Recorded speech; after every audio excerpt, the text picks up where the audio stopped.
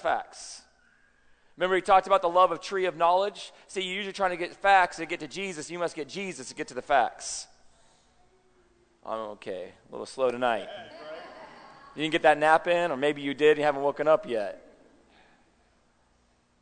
Not all facts equal truth, but all truth has facts. There's a guy, he was sitting at a coffee house just having, it's totally cool. I have 8 kids, love the noise. It makes me feel at home, so please feel free. He was at a coffee house having a coffee, and he wasn't paying much attention to these 2 guys that sat next to him. He just wanted to be by himself and read a book and have a cup of coffee. And these 2 guys are talking business and whatever. And he so wasn't interested, and he's reading his book. But at the end of the chapter, he took a breath, got a sip of coffee, and he heard the 2 guys begin to kind of change the conversation. They started talking about sports. Well, he's an athlete, loves sports. Well, they weren't just talking about any sport. They were talking about his favorite sport, football. I heard you guys suppose they had a football team up here or something like that. I didn't hear about that. Buckeye. Who's that? Okay, anyway. I'm just kidding. You guys are awesome. Yeah. I'm a dog fan, and it's horrible. We have to deal with Alabama, so yeah, fine. It's great. Anyway, but they were talking about football, and so this guy got real excited. And he's trying to read his book, but now what is he doing? Now, pay attention. He didn't care about these 2's conversation. What he cares about now is what interests him. You guys staying with me? He's not interested in the 2 people having the conversation. He's interested in the conversation itself that interests him. And so he's listening in, and finally he can't help it. He's like, guys, how about that game on Monday night? The guys are kind of taken back that this stranger just interrupted them. And they said, what game? Last night, Monday night. Okay, what game? Monday Night Football, NFL. And they begin to chuckle, and they begin to say, we're talking about world football, better known to you as soccer. He had all the facts, but he lacked truth. How many know if the enemy can't get you to believe there isn't a God, the next best thing he can do is give you all the facts about God as long as you still don't arrive to the truth. Give you the parts of God that benefit you. Uh-oh. A lot of us, as we spend time with the Lord, we tend to read the Bible. I'm pulling this over here so hopefully everybody can see a little bit. I'll kind of do this here. Lighting's awesome. It's like our church. That's great. Dark. But a lot of us read the Bible like a partial conversation. We read it from Genesis 1:1 to Revelations 22:21. And in this conversation, we have it, we're talking about God creates the heaven and earth. I actually like it dark in here. You guys can't see my artwork, so it's great. And then he creates man. Man falls. And then somewhere in here, we have like Noah's Ark. If there's any child in here, they should feel really good about their artwork. Noah's Ark. And we had the promise of Abraham, and then we had the 10 Commandments, better known as I don't know, I was going to say McDonald's, but that's not good. And then the arches, the cross, and we're somewhere right here towards the end, waiting for the return of the Lord. And most of the stories we know are about what? About man being saved from its sin, man being saved from its condition. And that is, how many know that is throughout the whole Bible? It's throughout. Anybody know the number 1 verse in the scriptures? John 3:16. That's a good one. How many know that's a good one, right? For God so loved the world that he gave his only begotten Son, for whoever believes in him should not perish, or shall not perish, but shall have eternal life. Now, that story is really good, but think about what is that verse all about? What do we like about that verse? And you guys can talk back to me. What do we like about that verse? God-giving, that's good, right? He loves us, right? He saves us. And here's the problem. If that portion for God doesn't mess you up, then you won't understand the rest of that verse. We talked about that a little bit this morning, but if for God does not mess you up, but you're really excited about what for God does, you forget the for God part, you won't even realize who just did it. And you reap the benefits without falling in love. For God so loved the world. We love that scripture. Why? Because it has facts that are about our redemption. How many realize that might sound slightly like a partial conversation? You guys staying with me? And the enemy doesn't mind you reading the scriptures as long as you're addicted to a partial conversation. You listen to the facts that are about you and stay away from the truths that will set you free from being about you. How many know the next great chapter out there, verse? What's the next favorite verse out there? Anybody else know? You know. I can do all things Christ strengthens me. It's not number 2, but it is the top ones. I'm sure of it. For I can do all things through Christ who strengthens me. Amen. But who, again, tends to be the subject matter in there? Who's the object to that? I just want to realize maybe you're not somebody of grammar and me either. I'm with you on that. If you listen to me speak, you know I'm not really good at grammar. But one thing I do know is that I am not the subject. He's the subject. I'm the object. But many of us made him the object to our subject. Are you guys understanding? And God is trying to transform it. Remember, if the enemy can't lie to you, there isn't a God, then he must deceive you about God. Give you little truths, but keep you from the truth. Give you facts, but keep you from being free. So what's another great verse? Number 2 verse. I mean, you're going to name it here in a pretty second, I'm pretty sure. Which one? That's another good one, but that's not it. But that's another one about his protection, being there for us. And guys, these are all amazing. Remember, they're all equally inspired, but there is an order. Remember, he's a God of what? And we usually think that's about our management system. It has nothing to do with your management system. He's a God of order. So although these are all equal in Scripture, they're still in order. Do you guys understand? Okay, so how many know, like in a family, everyone's equal in the family, but there's an order in the family. It doesn't mean somebody's better or worse, it's just order. Same thing with the Scriptures. I'll just give it to you, Jeremiah 29:11. Anybody? For I know the what?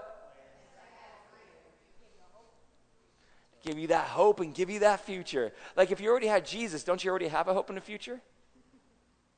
Oh, come on, church. I thought we already had one. Oh, you were talking about a temporal 70 years hope and future? You really think Jeremiah 29:11 was about your 70 years on this earth? Actually, about Jeremiah 29:11, if we put it in the context, is when the Israelites rebelled against God. Now, pay attention. They never denied God as God, and they still served God. They still did the sacrifices, but they just added some other gods into their life. Might sound like a lot of us today.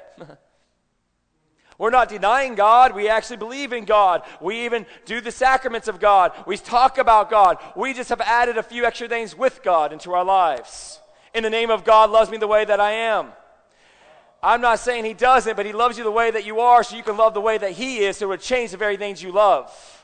Oh, come on, church.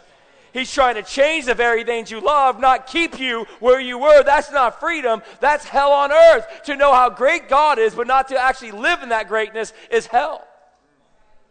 What is evil? Just the absence of God. What's the closest thing to evil? To actually know about God and live in the absence of God. To proclaim God, but lack the power of God.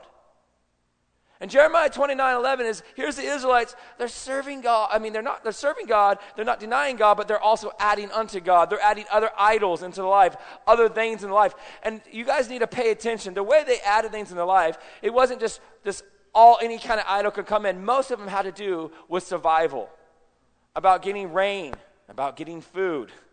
Rain brought the crops in. And so they begin to, if they had like a drought year, they start looking about what they needed to do in order to make that rain happen so they wouldn't have a drought year again. They look to other people in the world, find out what they're doing, add that to their life so that they would have now a God that would help them with the rain to help them with their crops. Sounds like a lot of us are addicted to our life of trying to get a 401k and a retirement plan like everyone else when Jesus says, sell everything, do not worry about tomorrow, for today has enough in itself. Oh, come on now. But I didn't have enough money one month, so I want to make sure I have plenty of money. Who has money? You or God? I know that hits home a little bit. That's okay. I didn't get a lot of amens on that one, but that's all right. And so in Jeremiah 29:11, right before that, they're rebelling against God in the sense they're adding their idols into their life. They're adding the world in as they try to keep on walking with God. Finally, God keeps on begging them, saying, please come back to me. Please stop doing that. Please come back. And he does it for years and years. His mercy endures, but there comes a day he says, fine. You're not going to come with me, and then have Babylon, the very gods you're serving, they serve, have them come and be your masters. If you don't want to listen to me, then listen to them. So Babylon comes on, sweeping on in, takes over the Israelites. They're going to be in captivity for 70 years at least, but 70 years, a whole lifetime. Within that 70 years, at some point in time, they finally go, oh God, Forgive us. We don't want Babylon anymore. We don't want their ways. We just want to go back. We just want you. And he goes, man, I forgive you. But you're going to finish out your 70 years. But know that I have good plans for you. Now how many think that's a great verse? If you fell away from God and you're coming back, that is a great verse. But for those that have God, you don't want to touch that verse. Are you guys staying with me? Because you're already walking in that plan. Oh, come on, church. But it's interesting as we go through these scriptures, we typically read all the stories that we like that are about us. We do devotions to motivate ourselves. We read the Psalms and we read sometimes the Proverbs, and we definitely stay away from Leviticus and Numbers and Deuteronomy, only when our pastor tells us we have to read it. Revelations is only when we want a crazy story. We typically read things that benefit our emotions and what we want. And there's no problem with that, but when that's your only diet, you're probably drinking a lot of milk and you're probably not so healthy. But that beside all that, what's the motivation of reading all that? That's the key. Why are we only reading those things? Let's not look at it if it's bad or wrong to read those things. Let's ask a reason why. What is the motivation of why we're reading that thing? Maybe it's the same motivation that guy had in the coffee shop. The one that was looking, he only listened to the conversation when it what? Benefited who? Him. Something that he either liked or wanted, just like we heard up here. But here's the reality. There's things going on way before this conversation began. There's a larger conversation. What was before all this? God. Everybody say God. Something throughout Scripture we'll talk a little bit about tonight, hopefully some more about it later on this week. If not, we'll have to come back and talk about it. But God's glory, his image, it's always been about God and his glory. And in Matthew chapter 25, it tells us that the foundation, before the foundation of the earth, there was one kingdom. Everybody say one kingdom. Now the word kingdom, I always just assumed I knew what kingdom meant, but I really never did. And I actually had to look into it to actually understand it. It actually is broken down into two parts. King is the noun. Dome is a suffix. Don't worry about all that. Just the point of the two breaking down. The king. What's the difference between a president and a king? A president is elected by the people and for the people. Well, now we're kind of finding out it may not be so true, but that's the point of it. Right? But that is the point of it, correct? And a president isn't a president. It's a person that holds the office of president. Just like a CEO isn't really a CEO, it just holds the title of CEO. You guys staying with me? Yeah. Now, a king's different. A king is not just in a position, a king is the position. It's the very personality. If a president likes golf, you don't have to like golf. But if the king likes golf and you're in the kingdom, guess what you're going to do? If you don't like golf, you're still going to like golf. Because it's under a kingdom. It's a different story because it's about the personality. It's about the very essence. It's not just him sitting on the throne. It's everything he's doing that the kingdom is about. And so the king is a person, not just a position. Although, yes, it is a position, it's a person. Dome means dominion or domain, which means where, why, and how he rules. Where, why, and how he rules. Dome, dominion. So it's where the king, who he is, how, where, and why he rules. Another way I like to put that word is culture. The king and his culture. How many know to be a part of a culture and actually indulge in the full culture and become that culture, you must love what that culture loves? And I believe many of us in this house love what God loves. But see, here's the reality. It also means you hate what they hate. Many of us love what God loves, we just don't hate what God hates. And how many know if you don't hate what he hates, then you're going to do what he hates? Although you're doing what he loves, you're also doing what he hates. And what's wrong with most of the body of Christ is this, that we love what he loves, we're just not hating what he hates. There's that whole debate about bringing the refugees over here from the Middle East that are being persecuted. And I don't want to give a political stance on it, not at all, but there were some good questions. And one person said, well, them coming over, we understand they need to be rescued. That's not an issue. They need to get out of their current situation. But to bring them into the United States, let me ask you a question. Will they love what we love and will they hate what we hate? In other words, will they like our culture? They'll like our freedoms to get away from persecution. But see, they love that, and how many know we love that? Amen? That's why we love it right here, right? but they may not hate what we hate, which is we don't like oppression of certain things, like of women. We don't like to tell people that they have to be a part of religion in order to be a certain way. We like to let people choose. So they love what we love, but they don't hate what we hate, so therefore they may not be happy here. And how many know God does not want to marry a bride that won't be happy in his culture? Are you guys staying with me? And so there was one king and one culture. I mean, everybody loved what God loved, and everybody hated what God hated. How many know that's a peaceful place? No debates, because there was nothing to debate about. Everybody's cool with everything. And then something happened, a great civil war, and I'm not talking about the North and South. The place I lived lost, and the place I used to was born won, so it's good. I am talking about the civil war before time. And what happened? Lucifer wanted to be what? He wanted to be like his own God. He wanted his own kingdom. He's a false king, but he did set up a culture and a throne, and God gave him one. So now there's a split, and there are now how many kingdoms? 2 kingdoms. There's a battle of kingdoms. This one loves what he loves and hates what he hates. This one loves what he loves and hates what he hates. Then all this stuff was created, man, Noah's Ark, the 10 Commandments, the promise and all that, and the 10 Commandments, the cross. Then we're somewhere here. But when all this is over, after Revelation 22:21, and everything's done, what is left over? God, his glory, and how many kingdoms? Is this conversation about you and I getting saved, trying to get to heaven? Or is this conversation about God, his glory, and one kingdom? Is this conversation about the redemption of men? Or is this conversation about God, his glory, and one kingdom? And those that realize it get saved. Oh, come on. For if you're only looking for redemption, who are you looking out for? But you're looking out for the king and his kingdom. Now who are you looking out for? See, we're trying to get saved from what we've done. No, we need to be saved from who we want to be. Oh, come on. And this is the larger conversation, God, his glory, and one kingdom. And those that realize it are invaded by the very prayer that he taught us. Our Father who art in heaven, hallowed be thy name. Thy what? Thy kingdom come. Thy will be done here on earth as it is in heaven. Our way is get saved and go to heaven. His way is get heaven to earth. Oh, come on. We're trying to get everybody to heaven. He's trying to get heaven to earth. Woo! We need to be set free, but see, if you're a partial conversation, you'll have all the facts. You're still going to lack the truth. We're going to build doctrines around men instead of building doctrines on a throne. Oh, come on, church. And so the Lord is trying to set you and I free from a partial conversation to bring us in to what he has for us. What did Jesus say? Seek ye first the what? Oh, he didn't say seek ye first salvation. He didn't say seek ye first the cross.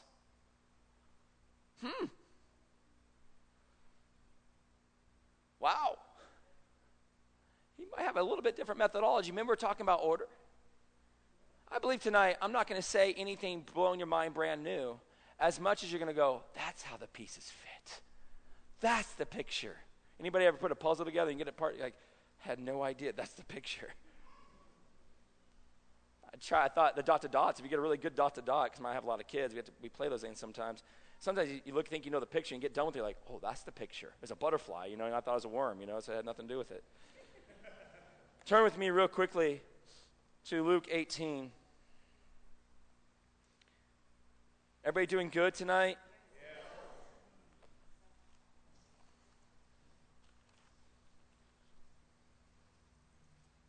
Yeah. Now, let's go ahead and turn this around for a minute and just put this behind us for a second. We'll come back to it in a little bit. All right. So if we were going to a homeless shelter and going out to witness here in Toledo, or come down to Atlanta to one of our mission trips or hang out with us, and we go down to a homeless shelter, our homeless shelters are tough. At 5 o'clock, you're not in, you don't get in. And so you got to be there at 5, that's it, just be there. So at 4:55, it might be 6, but whatever time it is, it closes down. Let's just say 5. It's 4:56. Homeless guy comes, you're handing out hot dogs. He says, man, I have no idea about this good news that you have, this gospel. But you have like 2 minutes to tell me before I have to leave because I have to go in there, but I want to pray about it tonight. So you can't give him a dissertation. You can't give him over-spiritualized words. He has no idea. You need to give him the basic of the gospel, just the basic gospel. So clear your heads, everything we just talked about, you just got to give him the basic gospel. What would you normally want to make sure he knew? You only have 2 minutes. Fire away. Go.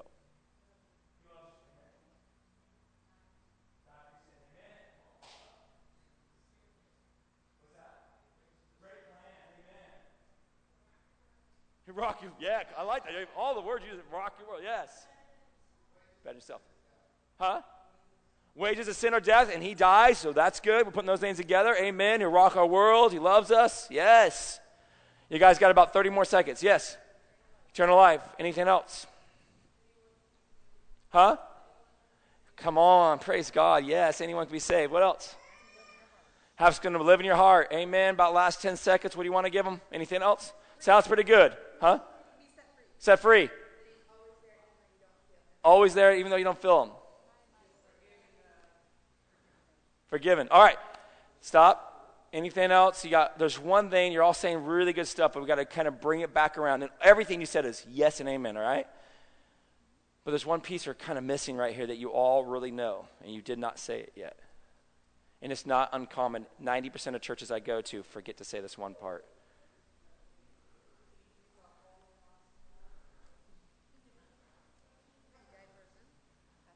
You said something, he died with a what? He died for our sins. He rose again. It's interesting.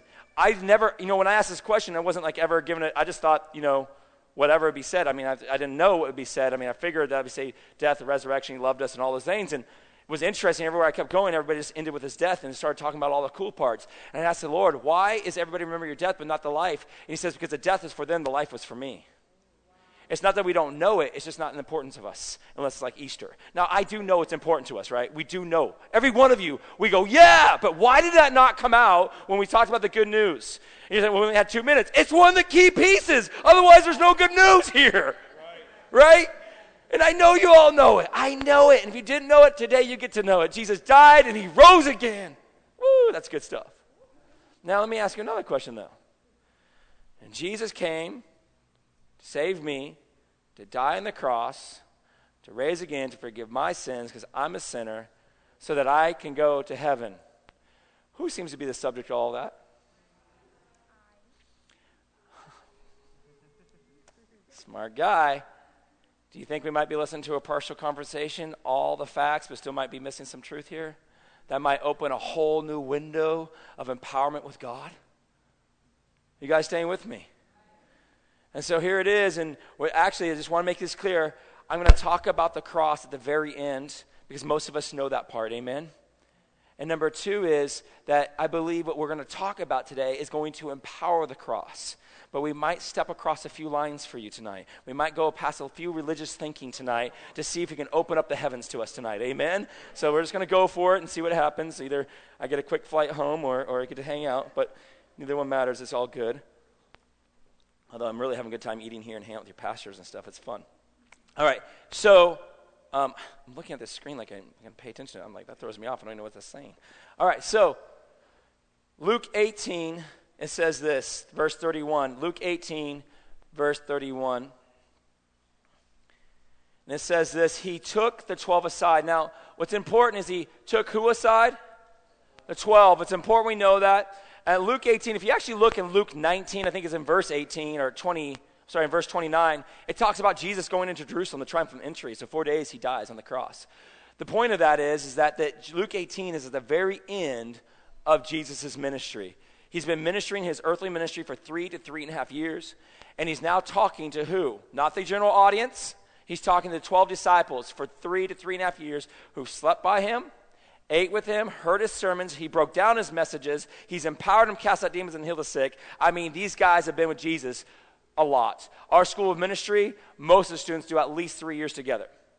And in 3 years, they really get to know things you probably don't want to know about someone else, their roommates. And you get to know all kinds of things. You get to know everything, all kinds of little details you're probably not so interested in. And so here are the disciples. They've been with Jesus this intimately. They've been with him basically 24/7 unless he told them to go away for a little while.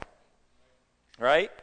And so they're with him, and it's at the end, everybody say the end, of Jesus' ministry. It says here, then he took the 12 aside and said, behold, we're going up to Jerusalem, and all the things are written by the prophets concerning the Son of Man will be accomplished. For he will be delivered to the Gentiles, he'll be mocked, insulted, and spit upon. They will scourge him and kill him, and on the third day he will what? Rise again.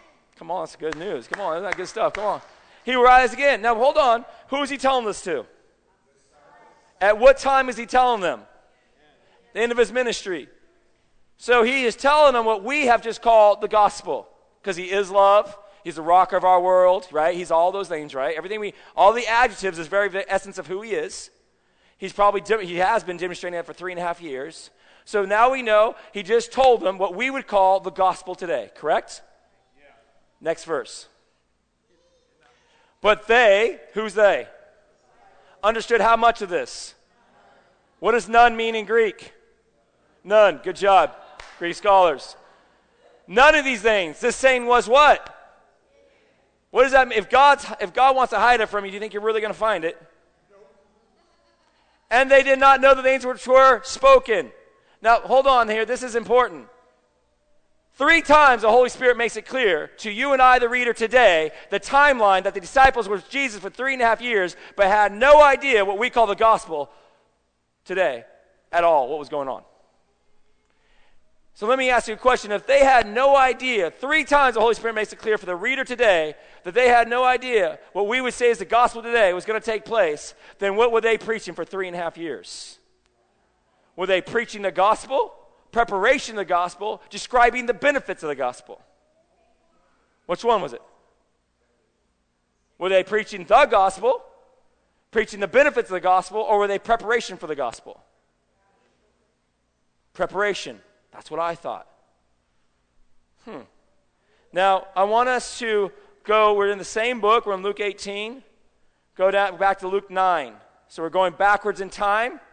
We're not skipping around books, we're going backwards in time. How many like going back in time right now? We're going back in time, right? You're like, not me, I don't want to go back. This one's good. This is a good back in time. Luke 9, this is verse 6 we're going to go to. And Luke 9 is when Jesus sent his disciples out 2 by 2. Everybody say 2 by 2. And they would go and they would cast the demons, heal the sick, and they took nothing with them, and they were going about. And this is after he tells them some instructions. This is what it says. So they, that's the disciples, departed, went through the towns preaching what? They were preaching the what? But they could not tell you that Jesus is going to die and raise again. We're in Luke 9, and that was in Luke 18. They could not have told you that Jesus is going to die and raise again. They had no clue that was going to happen. We know that in Luke 18. They were absolutely clueless. Now pay attention. It doesn't say preaching a gospel. It says preaching the gospel. Anybody good at grammar around here? Yep. You probably might know this. I didn't know that at your age. But what is it? Do you know what it is? Do you say yes? You're good at grammar? How old are you? 9 in 4th grade. I don't think they taught you this. Okay. You can go back when you go to see your teacher tomorrow and impress them, all right? So this is what this is. That is singular, right? Gospel singular. But it could have said a gospel, which means there would just be a gospel. When it says the gospel, it means the one and only gospel. You guys staying with me? I am a pastor, but he is the pastor. You guys staying with me? It changes everything what that said. Just because I use the word pastor isn't the key. Because we use the word the separates what's going on here. Now make it clear, the Holy Spirit knew that they knew nothing about Jesus dying and raising again, but was happy for Luke to write down that they preach the gospel. Wow. Now I want to make it clear, you and I cannot preach the gospel today without what Jesus did on the cross. But they were. So what were they preaching? Because it hadn't happened yet, right? And this is important. Many of you guys said the right answer. We're going to get to that in a minute, what they were preaching, but you didn't know that it was the gospel. You thought it was a preparation or a benefit of the gospel, which would change the power of the gospel. It is the gospel. And pay attention. When they preached the gospel, which is a definite article, meaning pronouncing singular, one gospel, they were what? Healing where? Man, most of us are preaching the part of the gospel we have can barely see healing. Let's just be honest. We're lucky to get someone's hand up, and then we're lucky to get them up front, and then we're lucky to see them the next week. Come on now. because they came to get the benefit. They didn't come for a life change. They came for salvation, not for what Jesus was coming to deliver, which then is the result of what Jesus delivered is salvation. But what was God delivering? I want you to turn with me to John chapter 18. Stay with me. Everybody all right? Yeah. Don't get too upset yet. Stay with me.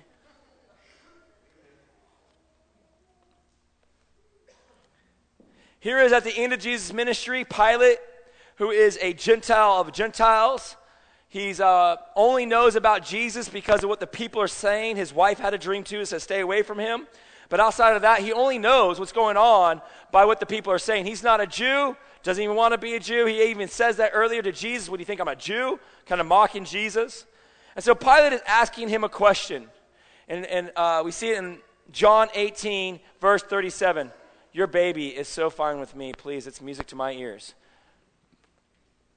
Pilate therefore said to him, are you a king then? What's the question? Here's a Gentile talking to the King of Kings. It says, are you a king then? Pilate didn't know it, but he just jumped into the larger conversation, didn't he? In his foolishness, he became wise somehow.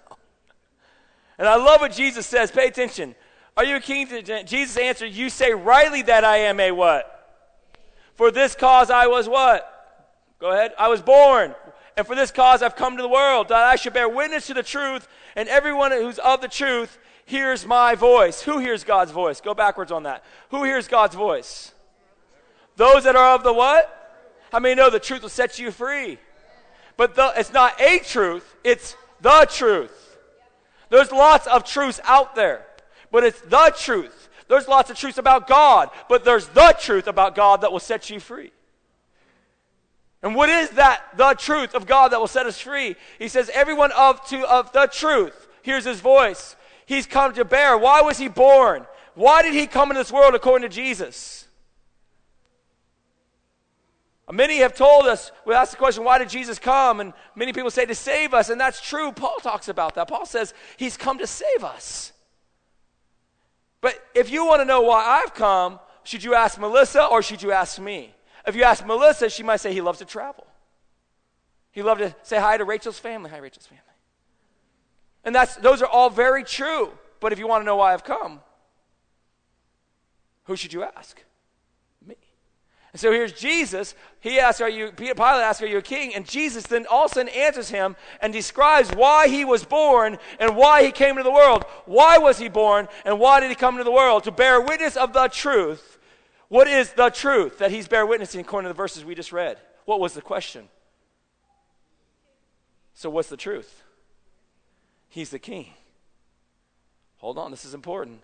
We didn't talk about anything he just did. We just talked about who he was. How many know most of the church is talking about what he's doing, has done, but not talking about who he is? Come on, this is important. This is important. So he says the truth, and the truth is that he is the king. How many know in the larger conversation, he just allowed Pilate to enter into the larger conversation that's been about a king and his culture. And he allowed Pilate to come on in. That's why Jesus in Matthew, should turn with me to Luke 4:43. Luke 4:43. It says this, Jesus speaking, he says, but he said unto them, I must preach the kingdom of God to the other cities also. For this purpose I've been sent. Why was Jesus sent? Who's saying these words? Jesus is saying these words. He says, I've come to preach about who I am. I've come to preach about what I love and what I hate. And by the way, I'm healing people. And by the way, I'm setting people free from their sins and their sickness. But I've come to share about who I am. And so it goes on to go with me to Matthew 4:17, the very first time Jesus could speak to the crowd. Matthew 4:17, the very first time Jesus is speaking to the crowd. He just came out of the desert. He is 40 days in the desert. He was probably really dark and very dry. Not eating food. Have you ever seen somebody fast for 40 days? They go from looking normal to looking, oh my gosh, are you alive? Here comes Jesus, a carpenter, calluses in his hands, worn face from being out in the desert, not eating any food, drinking any water. It says even the angels had to minister to him at some level. So his physical body's trying to catch up with his spirit man. He comes out of this desert. He is from Nazareth, supposedly. That's where everybody thinks he's from, where nothing comes good from Nazareth. He was born from a woman that didn't have a husband. According to them, that's not okay. And that he's a carpenter and an unlearned man that comes to a bunch of people that believe they're Christians, or let me use this word, they were Jews that thought they had God, or they're children of God. They were the children of God. He comes to them and says, repent. How many know that would be pretty? Now pay attention to this. Jews actually don't even think they have sin when they're born until they sin. And here comes this guy out of the desert, smelly, dirty, burnt, really skinny, not looking healthy, who doesn't have a dad, wasn't born with a dad, carpenter and untaught, and comes to a bunch of people and says, repent, for the kingdom of God is at hand. How many know that would be pretty offensive? How many know it's happening in the church today the same way? And pay attention, he says, this is the first thing. He doesn't say repent because I love you. He doesn't repent because I'm your father. He doesn't say repent because I'm going to die and raise again. He says repent because of who I am. Woo-hoo. We're telling everybody repent because he died. I'm going to tell you, no, repent for who he is. And then when you realize who he is, then you can receive what he's done, and that will give you the doorway unto the life that he's promising you. So repent, for the kingdom of God is at hand. I want you to turn with me to Mark chapter 1, verse 14. Mark 1, verse 14. Now after John was put in prison, Jesus came to Galilee preaching what? Who's preaching right now? Not Dan Palmer. Who's preaching right now? Jesus, the King of Kings, the Lord of Lords, right? He's preaching. Jesus came to Galilee preaching the what? Somebody tell me, man, we don't just need to preach. We just need to go out there and love people. Jesus preached. He loved people too, but he preached. Amen? Come on now. Preach the gospel of what? What is the gospel then? The kingdom of God. Wow.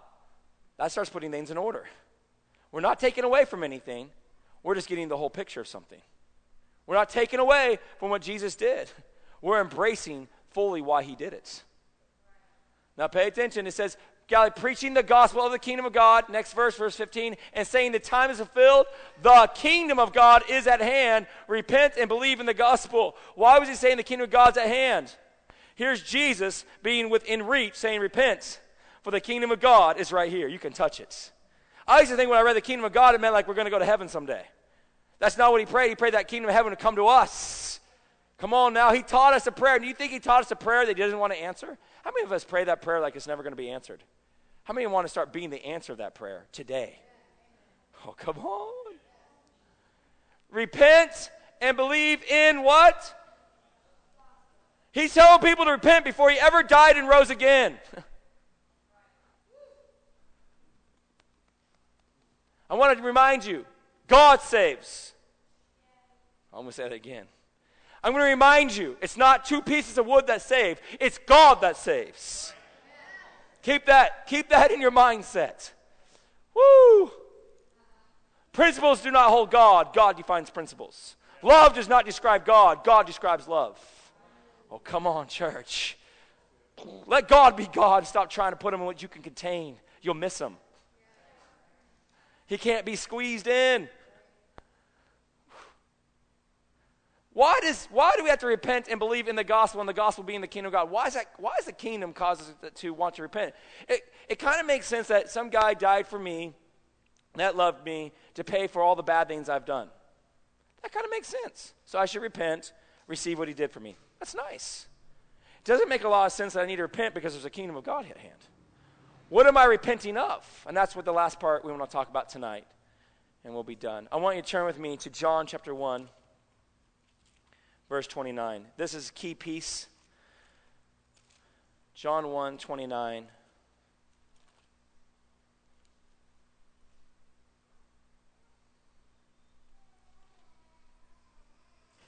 In John 1, 29, it says this. The next day, John saw Jesus coming toward him and said, Behold, the Lamb of God. Everybody see that word, the? Lamb of God, who takes away what? What does that say again? How many of you mostly read that most of the time and you said the word sins of the world? It doesn't say sins. It's not plural. It's not just singular. It's a definite article. What is the sin of the world? It actually says it in Scripture 28 times. For those that love studying it, and maybe we could do it together one time, it's so amazing. It like messes me up. Romans 1 through 4 is plural, sins. 5 through 8 is the sin. Changes Romans 7 to how everybody views that so they keep on sinning and still get God. Not if you read it the way it says. That's awesome. The sin, 28 times. Now, for those that love to study, you're only going to find it in Greek or Young's Literal Translation. You won't find it in most translations. This one here is the sin is in all translations. I don't know why they don't translate it everywhere. They do say it's a common, not error, but something that theologians tend to do is leave out something like the word the, not understanding the significance of that time. But here it is, it says the Lamb of God who takes away the sin of the world. What is the sin of the world? What did Lucifer want? To be like who? He had a desire to be like who? What does it say in James chapter 1? Does anybody remember James chapter 1 verse 14? It's not God that tempts you, but it's your own desires that tempt you, drag you away, that turn into sin, that eventually turn into the sin, that then turn into the death. Come on. It's your desires that turn in, good desires or bad desires. Remember we talked about that same tree? We need to get God desires. We need to get God's culture, not just our desires. He doesn't want your good desires. Your good desires will still equal death and taking over something you don't belong on. Now, why did Eve fall? What was she offered? She was offered something good, but then Satan says something. Don't you know you can be like God? And what did she do? She took that fruit. What do you think the sin of the world is? The desire to want to be your own God. Maybe not the God, but a God. Remember Peter? Why do you think Peter followed Jesus for 3.5 years? Why do you think any of the disciples followed Jesus for 3.5 years? Because they're good guys? No. They knew that they believed that Jesus was the king, or at least thought he could be the king, and that he was going to go and get rid of all the Romans, because at that time, Rome was captivated Jerusalem, and they enslaved the Israelites. They were looking for someone to start a revolution and rescue them from the Romans. Here comes Jesus. He's doing his power encounters. Men and women are following him. He's rising up the group. He wasn't the only Messiah. I want to make that clear. He's the only true Messiah. But there are many other ones who tried to be Messiahs, and they fell apart. What they're doing is trying to get a revolution against the Romans. You guys staying with me? Here comes Jesus. He has thousands of people. And Peter's following Jesus. Why do you think they were asking who's going to be first? They weren't talking about when they die and go to heaven. They're trying to figure out the order of the kingdom when Jesus takes over Jerusalem, gets rid of the Romans. Who's going to be the treasurer? Who's going to be over defense? They want to know these things. They're like, he's taking us common people to do it. He's not taking all these learned men. And do you understand why the learned men were upset about some guy that could possibly be king who was rejecting them? It wasn't just that they were so self-righteous. They're offended they wouldn't be picked if he's actually the right guy. Oh, come on, people. And here's Peter, though. He's following Jesus, not because he's Jesus, as much as he gets a position with Jesus. How many know there's many of us following Jesus because we want a position with Jesus? Wow. But what does he end up doing? Remember, he pulls out a sword. He can't pray. Remember, he can't spend time with Jesus. He falls asleep during that time. But he sure can pull out a sword when the time comes late at night. Pulls out a sword. How many know a lot of us don't spend a lot of time with God, but we see somebody mess up, man, we'll pull out a sword on them. Especially if they mess up quoting Scripture wrong. Man, you can mess up and do crack, but you mess up Scripture, man, you're isolated, bro. You're just like done with. Man, you're a heretic.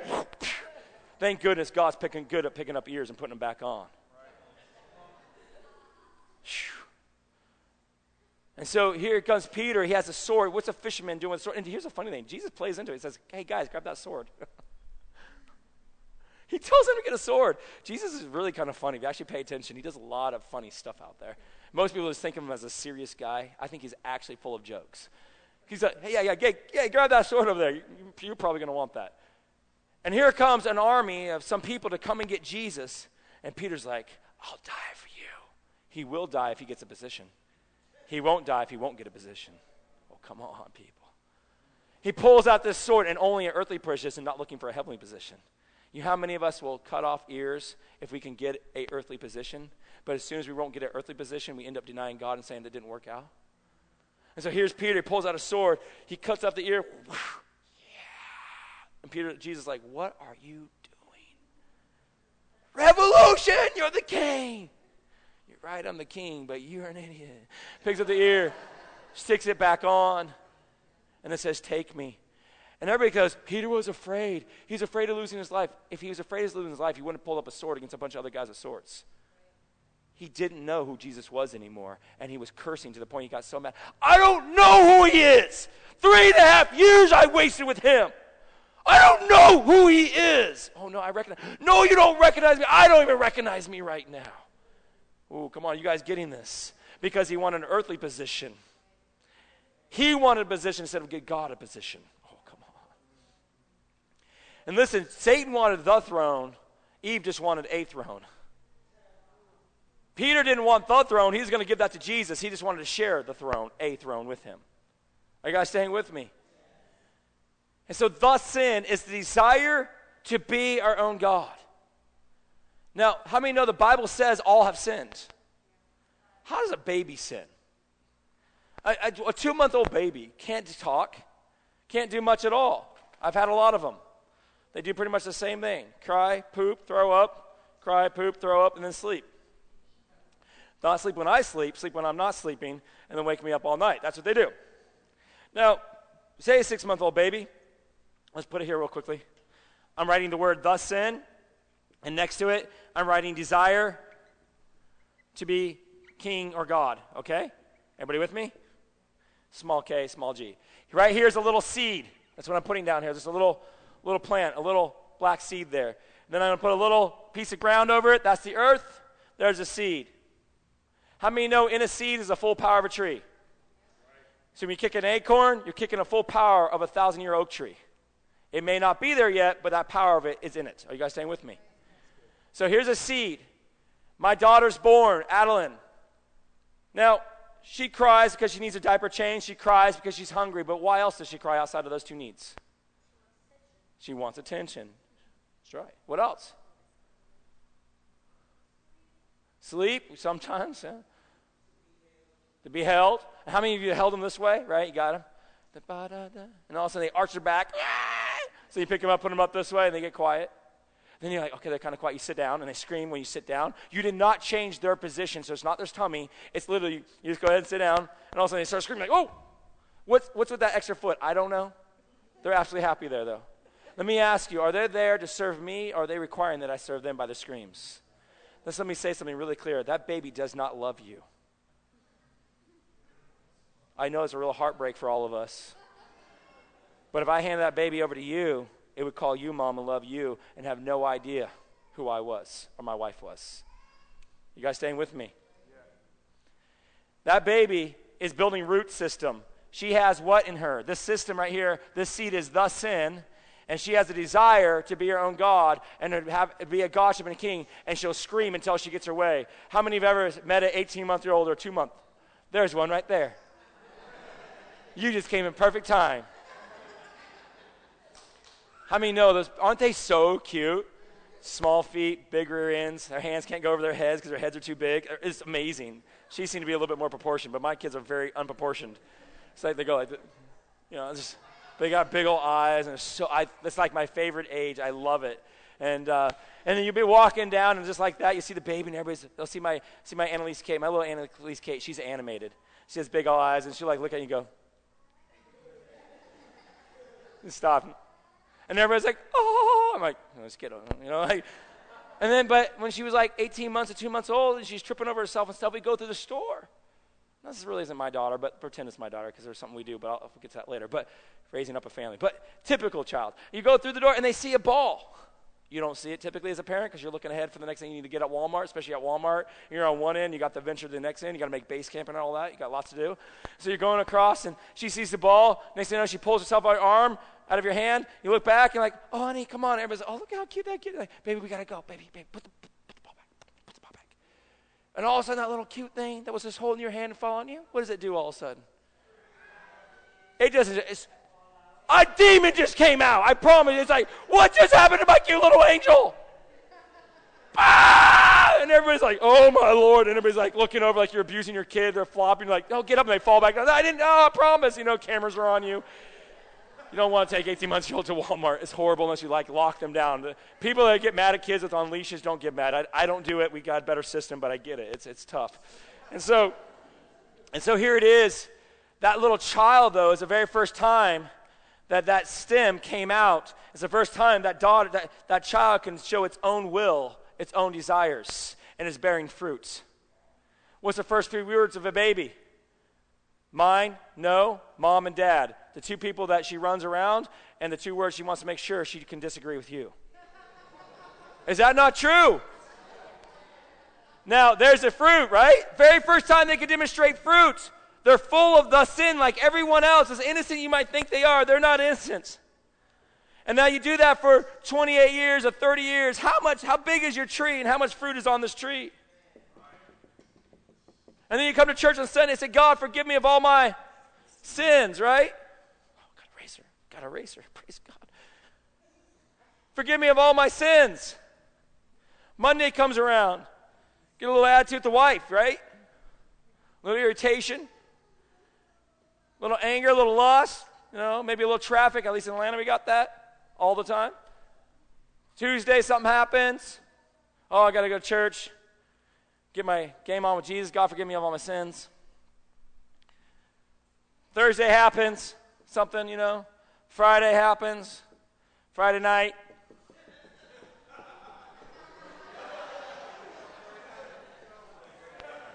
Saturday morning's perfect. You're sleeping, right? And then Saturday afternoon, Saturday night light. Watching things you shouldn't watch. Oh my goodness, Pastor asked me to usher. Pastor asked me to pray. Oh, I'm leading worship. God, forgive me of all my sins. Oh, how he loves me. Just loves me the way that I am. And this is where most Christians spend most of their life. It's a roller coaster. Totally repenting of all they've done, but never repented for who they want to be. And then we go to camps or conferences, and we do what farmers call pruning a tree. You guys know why a farmer prunes a tree? Bears more fruit, and that's what they do. They cut the branches way back and makes it look like it's almost dead, but it still has life. I just did that to my wife's plant. It didn't work out the way I thought it would. It's not, I did it in the winter. Thought, oh, honey, it's going to come back and say, what are you doing? You're killing it. I'm like, no, babe, I'm making it better. Don't worry. It's going to be awesome. Total springtime right now in Atlanta, and that thing is, I had to figure out when I get home how to dump it to make sure she forget about it. But yeah, so anyway, here it is. And what we do, we go, man, I'm going to pray more. I'm going to read my Bible more. I'm going to volunteer. I'm going to do more outreach. I'm going to try harder. We get that good message and from now on, I'm going to be better. I'm going to get off Facebook, and it lasts for about a week. I'm going to stop watching those movies. I'm going to do better. I'm going to try harder. And about a month later, you're back. And your tree is even bigger than it was before, and your fruit is there. And the only difference between us and the world is this. The world brags about their size of fruit. I slept with this girl, I got in this fight, I slept with this other girl, and I watched this. You go hang out at the bar, they just tell you all the stuff they do. They don't hide it. And what do? We hide it with a fig leaf and tell people, praise God, we're just doing just fine. Come on, church. But see, because Jesus isn't just after your sins first. What is he after first? The root of all sin. What is the root of all sin? Why do you think he said repent, for the kingdom of God's at hand? Why do you think he said seek ye first not salvation but the kingdom? Because if you're seeking his kingdom, it means you want to get out of your kingdom. See, many of us have been sitting on a throne. Can I get a chair? Can you get me a chair, son? We've been sitting on a throne. Great job, Mom. You did a great job. That was fun for you. I'm sure tired and worn out. Put it up there for me, son. Thank you so much. There's a throne that we've never actually belonged on. And that we have sat on it when it never was ours. Because, see, we have the desire to be a king, but see, he's the King of Kings. He's the Lord of what? See, I always thought that like over England, over that king over there, right? No, this king right here. Why do you think he said repent for the kingdom? He's telling me to repent of what? Me wanting my own life and my ways. And many of us, see, we've done it like we talked about yesterday. I don't want to get too far in it. We're doing good. We're doing all the good things. We're going to church. We're doing charities. We're doing compassion things. We're doing all kinds of things. And hey, God, you're awesome. Woo! You want to share it with me? Come on, God. Man, we're doing a good job, right? Oh, I messed up a few times, but overall we're doing good. See, God wants you not just to repent of evil, he wants you to repent of good too. Because the good was your idea. When you get a God idea, you'll know your good idea was never good in the first place. Oh, come on. It sets you free, man. We think good, we justify ourselves with the good that we do. Come on, my brothers and sisters. How many know if you're sitting on the throne you don't belong on, what is that called? It's called treason. And if you're doing treason, how many know if you're doing treason but you're doing a good job at it, it's still evil? Here's a story. A guy goes into, a guy has a family, has a child, a couple of kids, a beautiful wife. He has to go on a long trip. He has a nice home. He has to go on a long trip. He has to go on a mission for something greater than himself. So he leaves. Another man's walking down. He wants to be loved. He doesn't have a place to live. He sees a guy with bags driving off.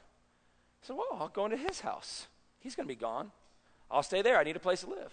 Goes in, sees there's a wife there. Oh, I wanted to be loved. There's a woman here. I always wanted to be a dad. There's kids here. And he starts sleeping with the wife, acting like he's the husband. Start trying to be a father. He's not good to any of them. Sometimes he's good, sometimes he's bad. Just leaves his clothes everywhere, wears his dad's clothes because he doesn't have enough. Eats his food, uses a bank account, breaks things on accident, just leaves it the way it is. Doesn't clean up around him. It's not really his house, but he's enjoying the house, the benefits of it. But he goes outside and takes really good care of the lawn. I mean, so well that the neighbors give him lawn month of the year, month of the week, or whatever it's called. Lawn of the month, thank you. That was the words I was looking for, and I really messed that one up. I never got it, you can tell. And so he was clean. He did a really great job, and everybody's like really proud of him. Man, nice lawn. Now here comes the husband back. Do you think he's really interested in how nice that lawn is? Oh, come on, somebody. He sees his wife, sees her vulnerability and her pain and her brokenness, sees his home and his children torn up. Do you think that man could go, I know I messed up there, but look at the lawn. Didn't I do a good job? You never belonged on this property in the first place. Do you know how many people want to justify their God or their goodness to God when they never belonged on the throne they're sitting on? And here's the crazy thing. About this guy, then how many know if there's a loaded gun and you find him and you come back, your house is destroyed, your kids are weeping, everything's messed up, and you see your wife cringing with pain and hurt as this man's with her, and you walk in and there's a loaded gun. What do you want to do? I'm sure no one would mind that you did it. But instead of him giving the price, the owner says, I will take the price, knowing that most wouldn't get out of the bed. Knowing most wouldn't get out of the house. And many would claim how good they did in the lawn, and only a few would realize they didn't belong on the property and walk off. Oh, come on, someone. Are you guys kind of catch his death being pretty powerful here? What is the penalty for treason? Death. Doesn't matter if it's good treason or bad treason, it's treason. Are you guys staying with me? That's why people say, well, if I'm doing good, then how could a good God send me to hell? Because you're sitting on a throne you don't belong on. I don't care how nice you're doing this throne, it's still not yours. What king, if I'm sitting on a throne and defiling his throne, doing whatever I want on a throne that's not mine, defiling this thing, doing good and doing bad, just working out, trying to do my best, messing the whole thing up, and he returns, who should die? Me. But instead of me dying, he dies. And he doesn't just die any death, he dies of mockery. They said, if you're such a king, then get off that cross. They mock him, little kings mocking the King of Kings and the Lord of Lords. And he says to us, forgive them for they know not what they do. What king would do such a thing as this? And we're telling people, oh, let God forgive you your sins so you can go to heaven. Brothers and sisters, you better get the kingdom of heaven if you ever want to meet with your king. We need to repent of the kingdom. We need to seek his kingdom first so we can get off the throne of our kingdom. And see, many of us, it says this, that here's the reality, that knowing that Jesus comes in and sees that we're sitting on thrones we don't belong on, he dies and raises again, but pays a huge price knowing that most of the world would never even call on his name. and that many would use his name to stay on their throne. Oh, come on. This was me, Pastor Dan, coming out of Bible college, preaching the word, seeing people getting healed. It was about the numbers. Oh, I wouldn't tell you that, but you get deep down in my heart, the thing that concerned me that night was who wasn't there. Oh, come on. The thing that got me was people's responses, not God's response. Listen, your response isn't my issue. What I do to God right now is my issue. His response to me tonight is my issue. You liking me or not liking me is not my problem. My problem is that God smiles upon me today, that I'll speak boldly and proudly about the King of Kings and Lord of Lords.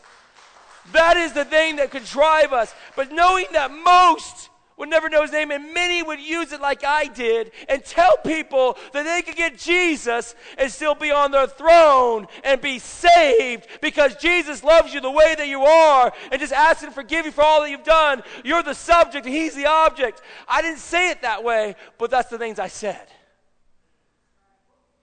Are you guys staying with me? I was locked into a partial conversation, and I believed the partial conversation. Why did I believe it? Because I wanted to believe it. It was written as easily as we just read in the scriptures. It was all there, but I didn't want to see it because it was about him and not me. That's against my nature. And so here he is, knowing that most wouldn't want to get thrown. How many know that Canada does not have a big army? They don't need one. Why? If someone invades their borders, who's going to come and rescue them? We are. We're going to send like 6 Navy SEALs up there and a couple drones. Do they want to become the 51st state? No. And many of us want a relationship with God. We just don't want to have a revolution with God. We're willing to share the throne.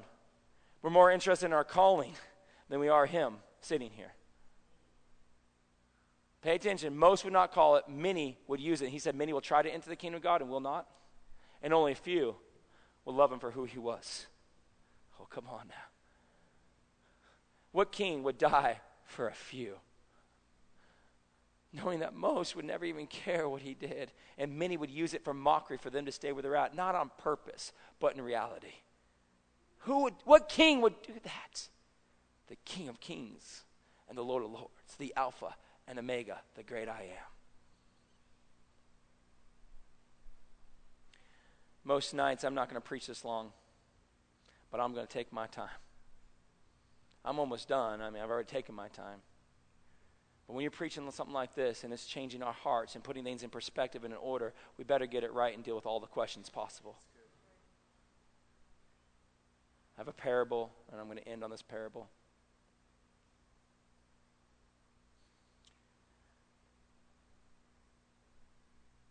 The farmer goes out and throws in wheat into a field. Comes back to his house. Later, his servants come to him and says, the enemy of you has come and put tares in the field. Do you want us to go pull out the tares? And the good farmer, who's Jesus, who loves his wheat, says, no.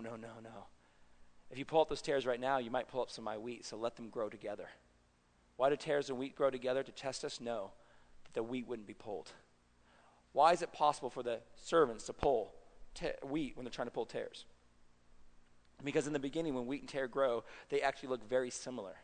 Like a single stalk and the little stems that come off, and they look really close. But see, he says, a good farmer says, but at the end of the age, at harvest time, then you can go. Then you can go and you can grab the tares, bind them up, throw them in a fire, and then go harvest the wheat. And before I finish that parable, I want you to ask a question. What do you do when you go before a king? Why do you bow? Well, that's true. It's out of respect, but it's more than respect. Where do you make all your kingdom decisions from? Where do you govern yourself from? Why do you think he said, get the mind of Christ? Remember, Christ is not his last name. It's not Mr. Christ. Christ means the Messiah, the King. Put on the helmet of salvation. And when you go before the throne, do you know why they're always lifted up above you? Because your government can never be above his government. And why do you bow? You're willingly saying, your thoughts are higher than my thoughts. Your ways are higher than my ways. You're bowing your kingdom under his kingdom. Are you guys staying with me? That's why you bow. Back to this. The wheat and tare, he says at the end of the age or harvest time, you can go get it. Why at the end but not in the beginning? Because at the end, the wheat gets what's called a head of grain on it. And guess what it causes to do? What's the tare doing? Oh, they both look the same, though. They both praise God. They both come to church, they both read scriptures, they both preach, both listen, both receive, both pay tithes. But one does it for all he has, the other one does it for who he is. You can give and take away, I'll bless your name. I've had much, I've had little, neither matter. I don't need a prosperity gospel or poverty gospel. I just need the King. Oh, come on. Set me free for me. Yeah. You guys catching that? Shadrach, Meshach, and Abednego wouldn't bow down to an image that meant prosperity, future security, position, titles. And remember, the three guys were close to the king. They could affect all of Israel. They could help Israel. They could help benefit Israel. They were so close to the king, but they would not bow to what the king said bow to. But guess what? There's a lot of other Israelites. And when the music played, guess what happened? They were bowing. Well, I'm a teacher. I said I wouldn't talk about God. Wow, I hope that works out for you. And we bow to the music playing. But Shadrach, Meshach, and Abednego says, we will not bow. And the king said to them, don't you know I have the power to kill you? And they said, don't you know our God has the power to save us? But then he says something even more. He says, but even if he doesn't save us, don't you know he's still our God? Whew, come on. It's a whole different story. Here's the good news. There's a king in town. Here's the bad news. If you're still king, you need to get off the throne. If you don't, it won't be good. Because the King of Kings and Lord of Lords coming this time. And he's not having taken any friends this time. He's coming for a bride that got off the throne. And he's not coming, he's going to deal with all those that still want to be on the throne. You're picking a fight, he's going to finish the fight. He doesn't want to, though. He wants you to volunteer. But see, if you're happy with your current condition, you can't have it. Blessed are the poor in spirits. The second thing he says, for theirs is the kingdom of God. What does it mean to be poor in spirit? It means I am not, so you can be the great I am. What does it mean to be meek? I cannot, so now you can. Oh, come on, church.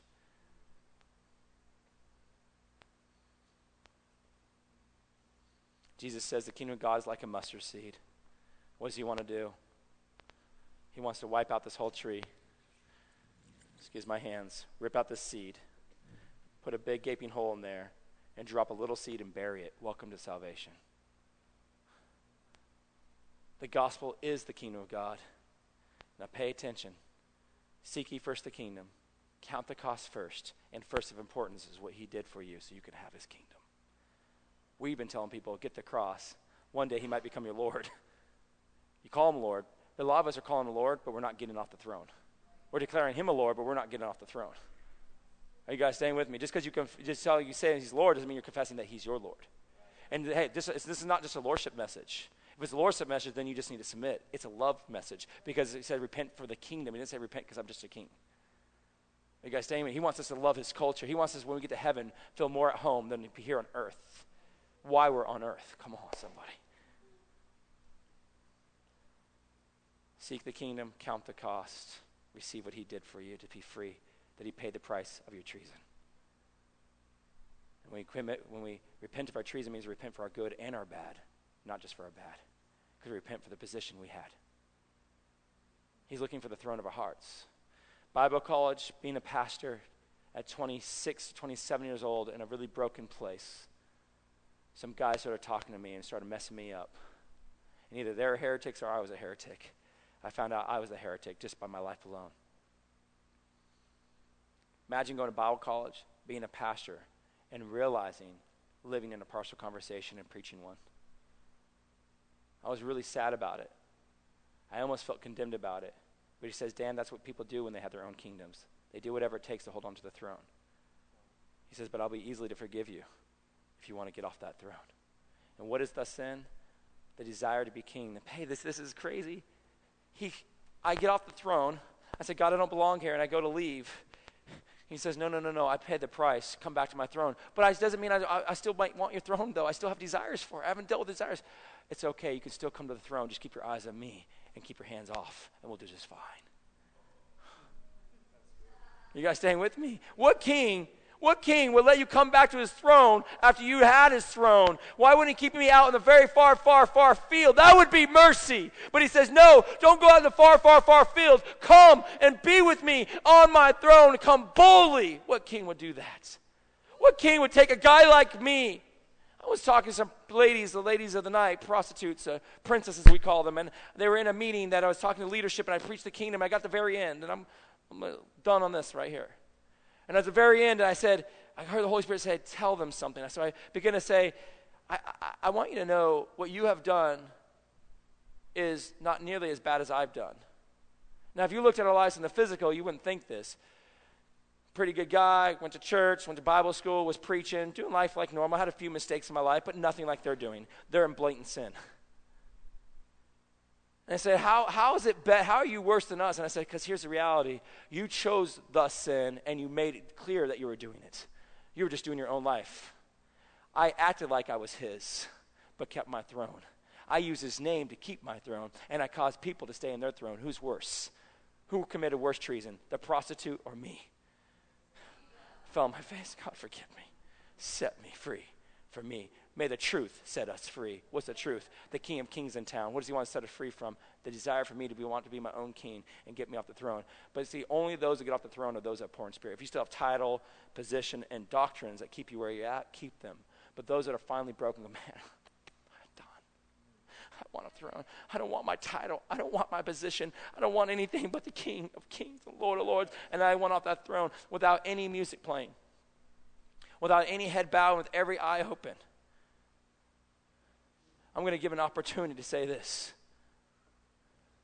If you need this gospel, you need this kingdom, and you're saying, man, I've been part of a partial conversation, or I haven't been part of the conversation at all, and I want to get in, and I need the kingdom of God in my life. I need to be set free. I need to get off the throne of my life. And maybe you're like me. Maybe you've been in ministry. Maybe you've been doing things and doing a lot of great things, but you're looking at your life. You're looking at your prayer life. What's it been about? You've been looking at what you study in the scriptures. What's that been about? You're more worried about people or God's presence. What are we thinking about? What's capturing our hearts? Are you more worried about your 401k and your business and your position, your title with your family? Or are you worried about your position before the King? And as I looked at my life 16 years ago, I realized the whole time that I was a part of a partial conversation, I was so upset. It's like, God, how could this be? Why didn't anybody tell me? He said, why weren't you hungry enough? But I was hungry that day and poor in spirit, and I've been poor in spirit ever since. And for 16 years, man, the kingdom has invaded me. I started out with a seed. I think I got a tree now. Tonight, if you need the kingdom, I don't care what your title or position is on earth, but today you want a position with the Lord. You want him to have a position in you. And maybe you're like Peter. You followed him for all the things he was and could do, and even that he was going to be a king, you knew that. But you wanted a seat next to him instead of let him have a seat in you. He wants to set you free today. If you need this kingdom, without any music, with every head up, with everybody looking at you, because it's only for the poor in spirit, and you want to be set free from you, and you want to get off the throne of your life, I'm going to turn around so you don't feel like I'm staring at you to manipulate you, because I don't need to do that whatsoever. If you need this kingdom, and you need to get off the throne, I want you to stand.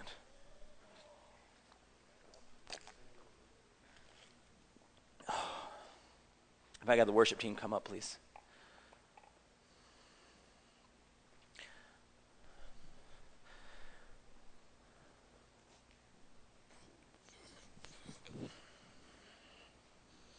We're just going to worship for a little bit, and you can go as you need to go here in just a couple minutes. This is between you and the Lord, so take as long as you need to and take as short as you need to.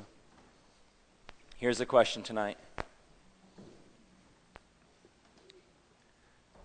What you're really saying right now is, God, I've been on the throne and I'm ready to get off. I want to not just love what you love, I also want to hate what you hate. I want your kingdom to come. I don't know if you have been fully on the throne or half cheeking it, but tonight you're saying, I want to be set free from me. Not I want to be set free from all that I've done, I want to be set free from me. It's really awesome. He says, just ask me to come and I will come. Repent and get off that throne. Say, God, forgive me. I don't want to be on the throne anymore. Repentance means a 180-degree turn, a turning away. Say, God, I'm walking away from my throne. I had to do it as a minister of the gospel. I had to get off that throne and find my salvation. I didn't need another man to tell me I was a man of God. I needed God to look at me and tell me I was his. And I want to say something. I laid hands and people were healed. I had all the evidence of being saved. But just like Matthew chapter 7, cast out demons, heal the sick, and prophesy to Eve, and called him Lord, Lord. He says, I do not know you. I called him Lord. I did it all, but see, I didn't have the gospel as the kingdom. I had the gospel of just salvation. But when you get the gospel of the kingdom, you count the cost, then you get saved. See the order? It's important, isn't it? Tonight, we're repenting of our kingdom, but before you repent, you need to ask the question, are you ready to? Because it costs you everything. It'll cost you your past. That's good news. It'll cost you your future. That could be scary. It means you got to give it all up. It says, do not worry about tomorrow. Who said that? A nice guy who died on the cross? No, the King of Kings and Lord of Lords. Lord asked me to step into ministry. He told me not to raise any support. And the year before, he told me not to save any money, so I had no money saved. 3 kids, a house, and 2 cars.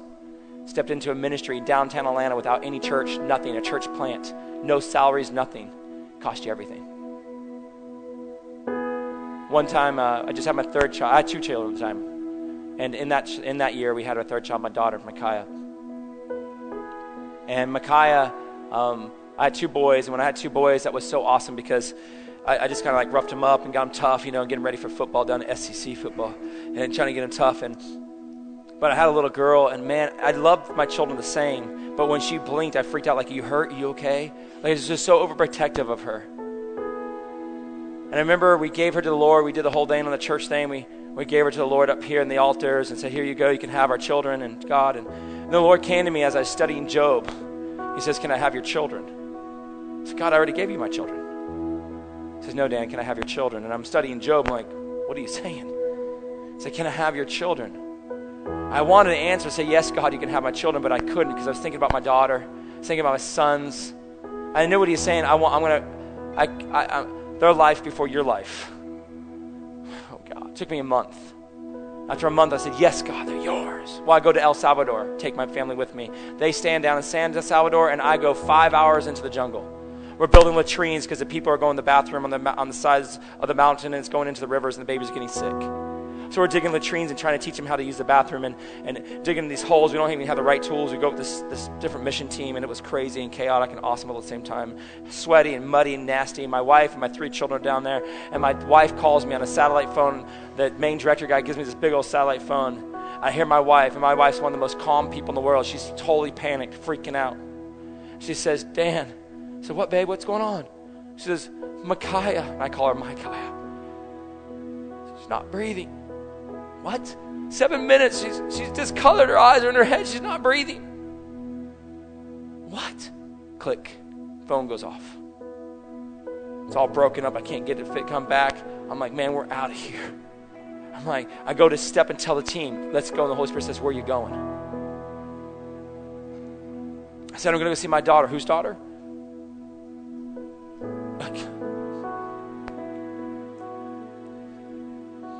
Your daughter. But I need to go. Did I tell you to go? I'm digging a hole. I'm not preaching. I'm not laying my hands on anybody. I don't even know the language. Did I tell you to go? No. But my daughter. Whose daughter, Dan? Your daughter. I dug a hole. Cost you everything.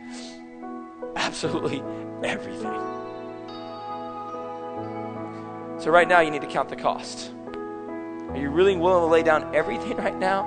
Everything you've been doing, everything you've been building, all your reputations and all the things you've done, are you willing to lay it down and say, God, I'm done, just your kingdom come? Think about it for a minute. Just think about it for a minute, and we'll go to the last part, and we're done.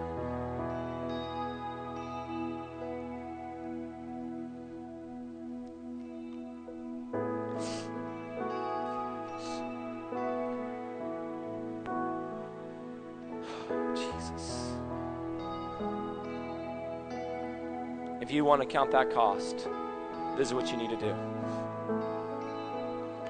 Declare yourself throneless and get off the throne of your life. Say, God, I don't want my kingdom anymore. Come, let your kingdom come. Forgive me. I received the price you paid for my treason by you dying on the cross. How many know now you realize who died on the cross? It empowers what God did on the cross, does it not? Who would die? Him. You did that for me. Set me free from me. Set me free from all the fruit that I bear, the good and the evil. Set me free from that seed, that root of the sin. Take me. Take my throne in my life. Set me free from my kingdom. Begin to say it right now. Just begin to say it. It says with your mouth. Begin to say it right now. Just in your own prayers, begin to confess it. God, set me free. Set me free for my kingdom. Set me free for me. I want your kingdom to come. I want to be the answer of the prayer you taught us. Heaven, your kingdom come. Your will be done right here in me as it is in heaven. Come right now. Let heaven invade me. Forgive me, God, for the desire of wanting to be my own king. Set me free from my kingdom. I want to love what you love and I want to hate what you hate. Come, oh God. Invade me, Lord. A revolution take place inside of me. All those that stood, just come forward real quick. I want you also to come forward. I want to pray with you as well. Come on, come forward. Those that stood, just come forward. If you should have stood, come forward. Some of you didn't stand. You thought, well, I'll just say the prayer down. There's something about sitting down and saying that prayer. You're really saying, I don't want people to see what I have to really do. Tell me how that's going to work out. So if you should have stood, just come forward. I want to pray with you.